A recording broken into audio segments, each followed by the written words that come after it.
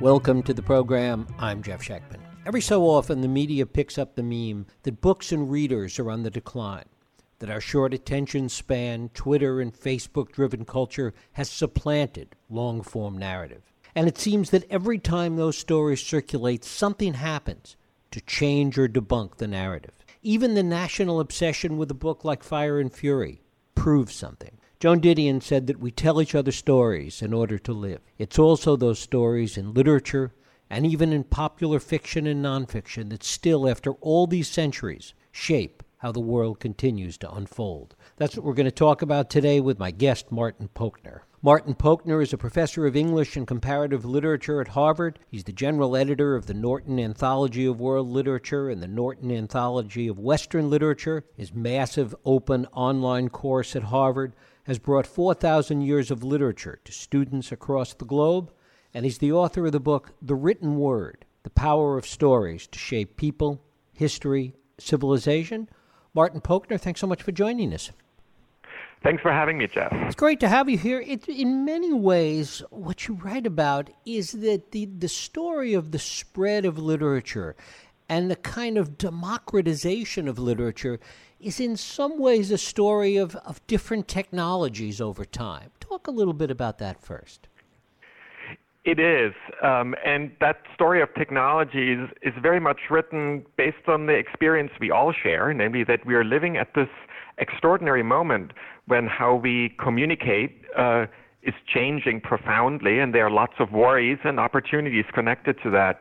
So I thought I wanted to get a grip on what's happening around us, and the best way I could think of doing that was to look at the deep history, the prehistory of our current moment, and to look at these earlier moments when profound technological change really reshaped the written world. And so I focused on things like the introduction of the alphabet, which made reading and writing much easier, allowed more people to participate in writing.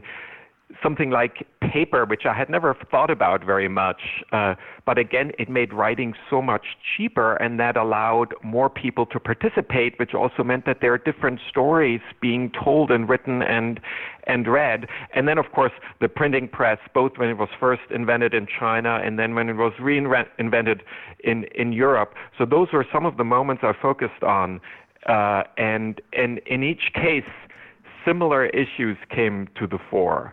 Something is changing. Is culture in crisis? What are the opportunities? What happens when more people participate in writing?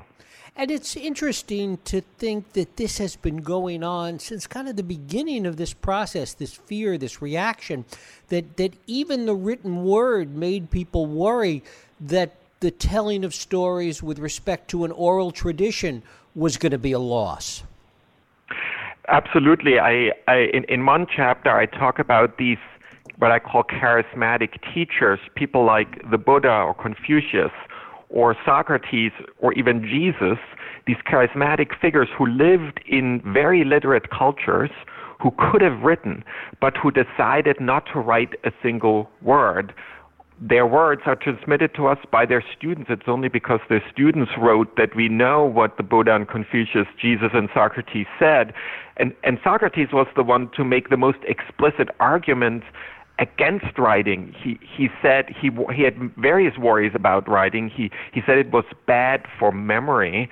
Once we trust these external storage devices to write down what we know, then we will no longer have to remember it in our own minds. He also worried that the written word can be taken out of context. You can never ask a follow-up question. You can't ask a text for clarification. So he feared that there would be all kinds of miscommunication happening. So yes, at various moments, there were real worries connected to it, and good worries, but in the end, the technological change and the democratization of writing proceeded nevertheless. And in many ways, it was those same arguments that we heard and still hear with respect to technology today and the impact that it's having. They sound very much like what we are talking about today, both when it comes to reading and writing, also teaching. For me, one of the most striking moments was when I was looking at these earliest fragments. We were talking about 4,000 years ago, 3,000 years ago, of scribal schools. Now, at that time, very small groups of people were trained in reading and writing. This was mostly before the alphabet, so it was very hard. You had to master hundreds of signs. So very small schools. But so there are fragments from these teachers and students, and they are very much like, oh, the students today no longer, they're no longer disciplined. They no longer know how to write. It was all better in the past. And students would complain about their mean teachers. And so, this written 4,000 years ago, and it sounds like it could have been written yesterday. Talk a little bit about why some pieces of literature have survived so powerfully and others haven't. Yeah. So it's so striking when you look at 4,000 years of literature, and you became very conscious of just how much was lost, and that really the only recipe for survival is continual use.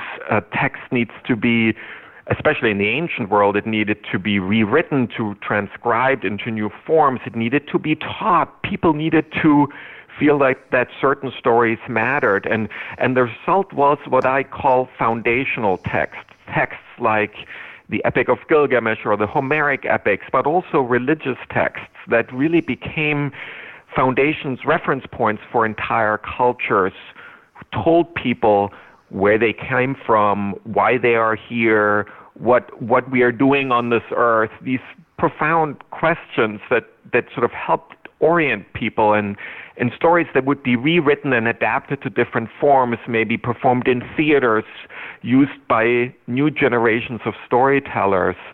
So those became the texts that really dominated the world of writing for thousands of years. There are exceptions to this rule. There are some texts that disappeared entirely, and then by a fluke were rediscovered many centuries, or sometimes even thousands of years later. The Epic of Gilgamesh is one such text, and I love that story, but it's a very unlikely story because it was written on clay tablets.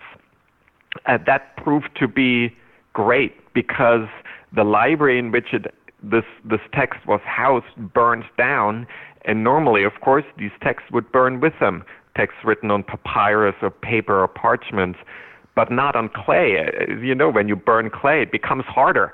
It's like a kiln. So these hardened clay tablets were buried underground, but they didn't deteriorate. They survived. And then when 2,000 years later, in the 19th century, someone started to dig around and found them, this great foundational text that had been one of the most important texts in the world suddenly resurfaced again. The corollary to that is the way in which this canon, these foundational texts, still shape our view of the world today.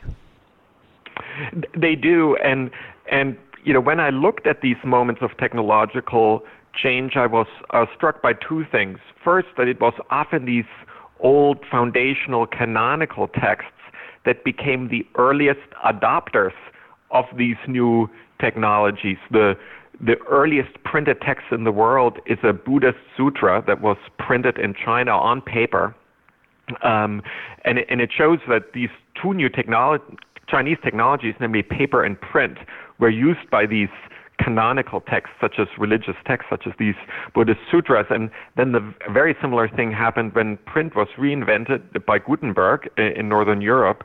The first great text printed was the Latin Bible. So these texts are often in the best position to use and exploit these new technologies. But then this other thing happened simultaneously, namely that the new technologies really lowered the cost of literature, so they also always led to a flourishing of popular literature, of new kinds of stories. So both of these things happened, but the canonical texts were usually first. The other thing that you write about is the degree to which popular literature at any given time is always looked down upon, and the degree to which over time it takes on a different kind of power. Yes, very much so. One good example would be the Arabian Nights, that wonderful story collection. And there were many different kinds of story collections in the ancient world and through the Middle Ages. But the Arabian Nights probably is the most popular, even today, adapted by Disney. I mean, we all kind of grew up, whether we knew it then or not, with stories from the Arabian Nights. But yes, it was looked down upon as middlebrow, what we would call middlebrow popular literature. And even to this day, and especially in the Arabic world, people dislike the fact that the only literary text that people sometimes know is the Arabian Nights, which people in the Arabic world feel like, oh, that's just this popular story collection. We have wonderful poetry that no one likes. So it's even to this day, though usually over time, what used to be popular and looked down upon becomes canonical, and Arabian Nights are taught in colleges and schools all over the world, perhaps with the exception of the Arabic world, and regarded as important literature now. To what extent has language and the language that stories are told in had an impact on their longevity and their power? Language was always an important factor. So, for example, the Homeric epics were written in Greek in what's the first full alphabet. But I talk about how it was really Alexander the Great who made the Homeric epics world literature, because he conquered huge parts of the Near East and parts of Asia, and that meant that he turned Greek into the lingua franca, the common language of a large territory, and he built libraries and really made Greek a really important world language, and that's how the Homeric epics became world literature, because everyone who was studying Greek, was learning Greek, was studying the Homeric epics. That was sort of the school text you would use. So yeah, the fate of different languages played a big role, and especially since in the ancient world people didn't translate very much, and the practice of translating that we rely on now to read Homer and all these other texts only developed in the last 1,500, 2,000 years, and only gradually became so dominant. So I've become a big fan of translation. I think translation is so important. But for the longest time, you needed to learn the original, and that was obviously very hard to do. To what extent has world literature, as you talk about it, been able historically to kind of transcend nationalism and tribalism and those kinds of forces? Yeah. So it's interesting that even though world literature has been around for a long time, the term actually wasn't coined until the 19th century. And so the 19th century was the century really when nationalism became dominant. Every group wanted their own nation state, and it was sort of the most common political form of the time, and probably until today. And that in the 19th century, people who thought about world literature very much thought of it as an antidote, namely that there needed to be more understanding between nations, that there was a real value in reading a text from a distant time and place, because it would give you this marvelous access to a kind of almost a kind of DNA of culture. And I have to say, I've come to really appreciate those arguments, and I think I've adopted them for myself. It's very important, especially today, to foster kind of global understanding. Now, when people talk about global this and that, it's so abstract and so hard to wrap your mind around it.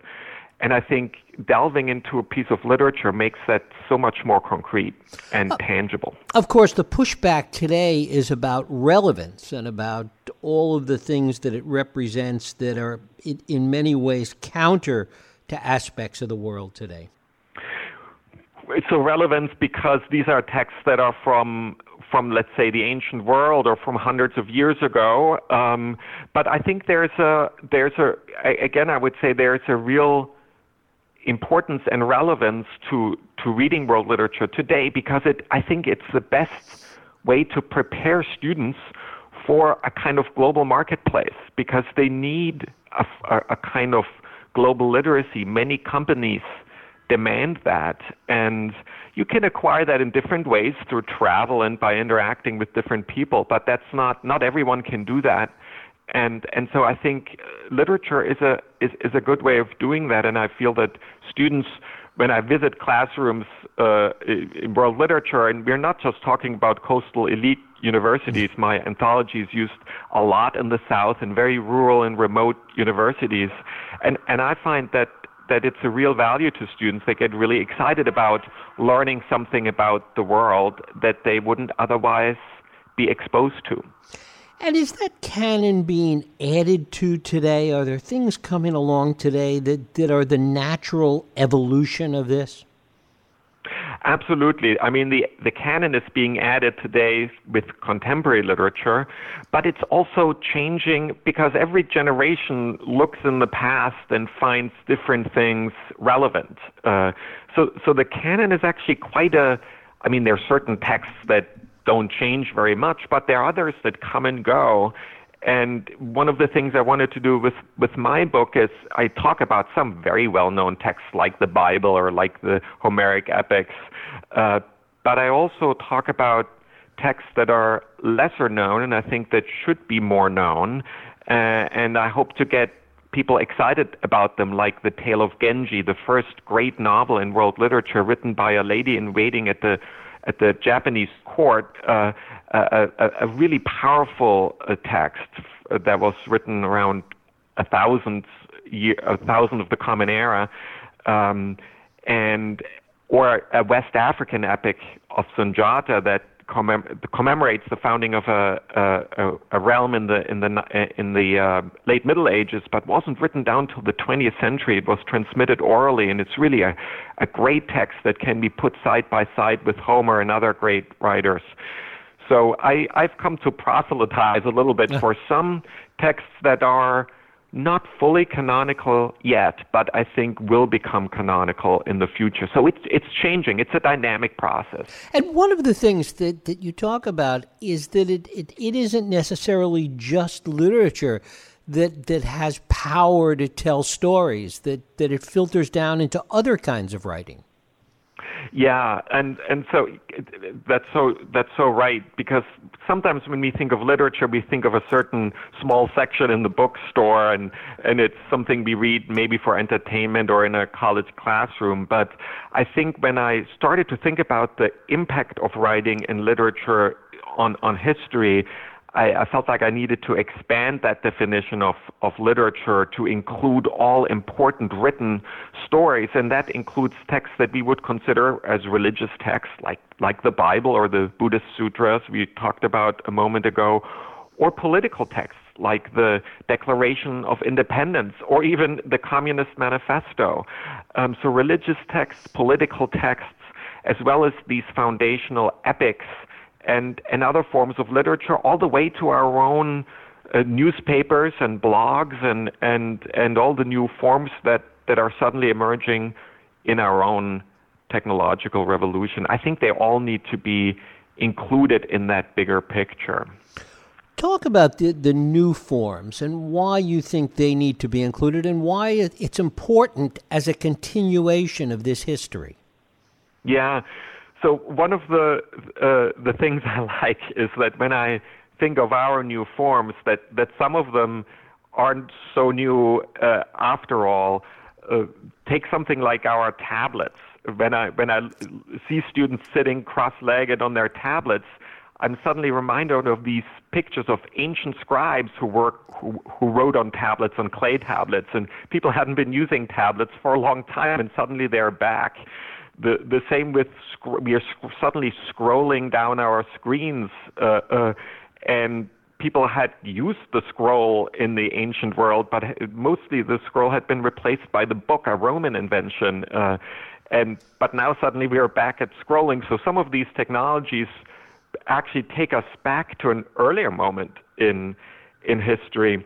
But of course, there are also new forms of popular writing, such as fan fiction, which I find very interesting because it is a democratization where you have authors, of course, who write fabulous stories, but then you have readers who continue to write them and continue stories in often very inventive ways.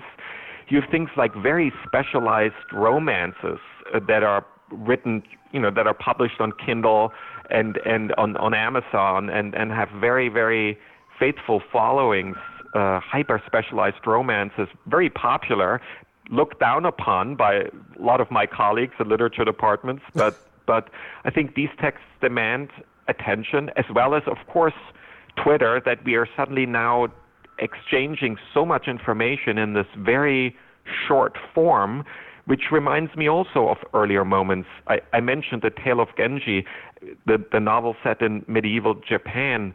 The way the court society that's depicted in that novel communicates is through these very short messages that are sent back and forth. And, it matters how long you wait till you answer it, and there's a particular style of question and answer, and so on and so forth. And so, text messages are new, and they're important, and we need to study them. But even there, we can go back to these earlier moments and see that they didn't come out of nowhere. It's interesting, too. I mean, in terms of everything old being new again, there was a story just a couple of weeks ago about the elimination of keyboards, and with artificial intelligence, people talking their writing and telling stories, and that we're now also getting back to this oral tradition somehow. Yeah, and that's going to be so fascinating to watch. One of the through lines of the book that emerged that I quite didn't expect to be so important when I started is the way in which speech, oral storytelling, influences literature. Not just at the beginning, of course. I look at these moments when the first oral stories get turned into writing, but it continues all the way to our present day, and sometimes because there are these oral traditions, as in this West African epic I mentioned, that the great form the great written form I use wasn't written down till the late 20th century.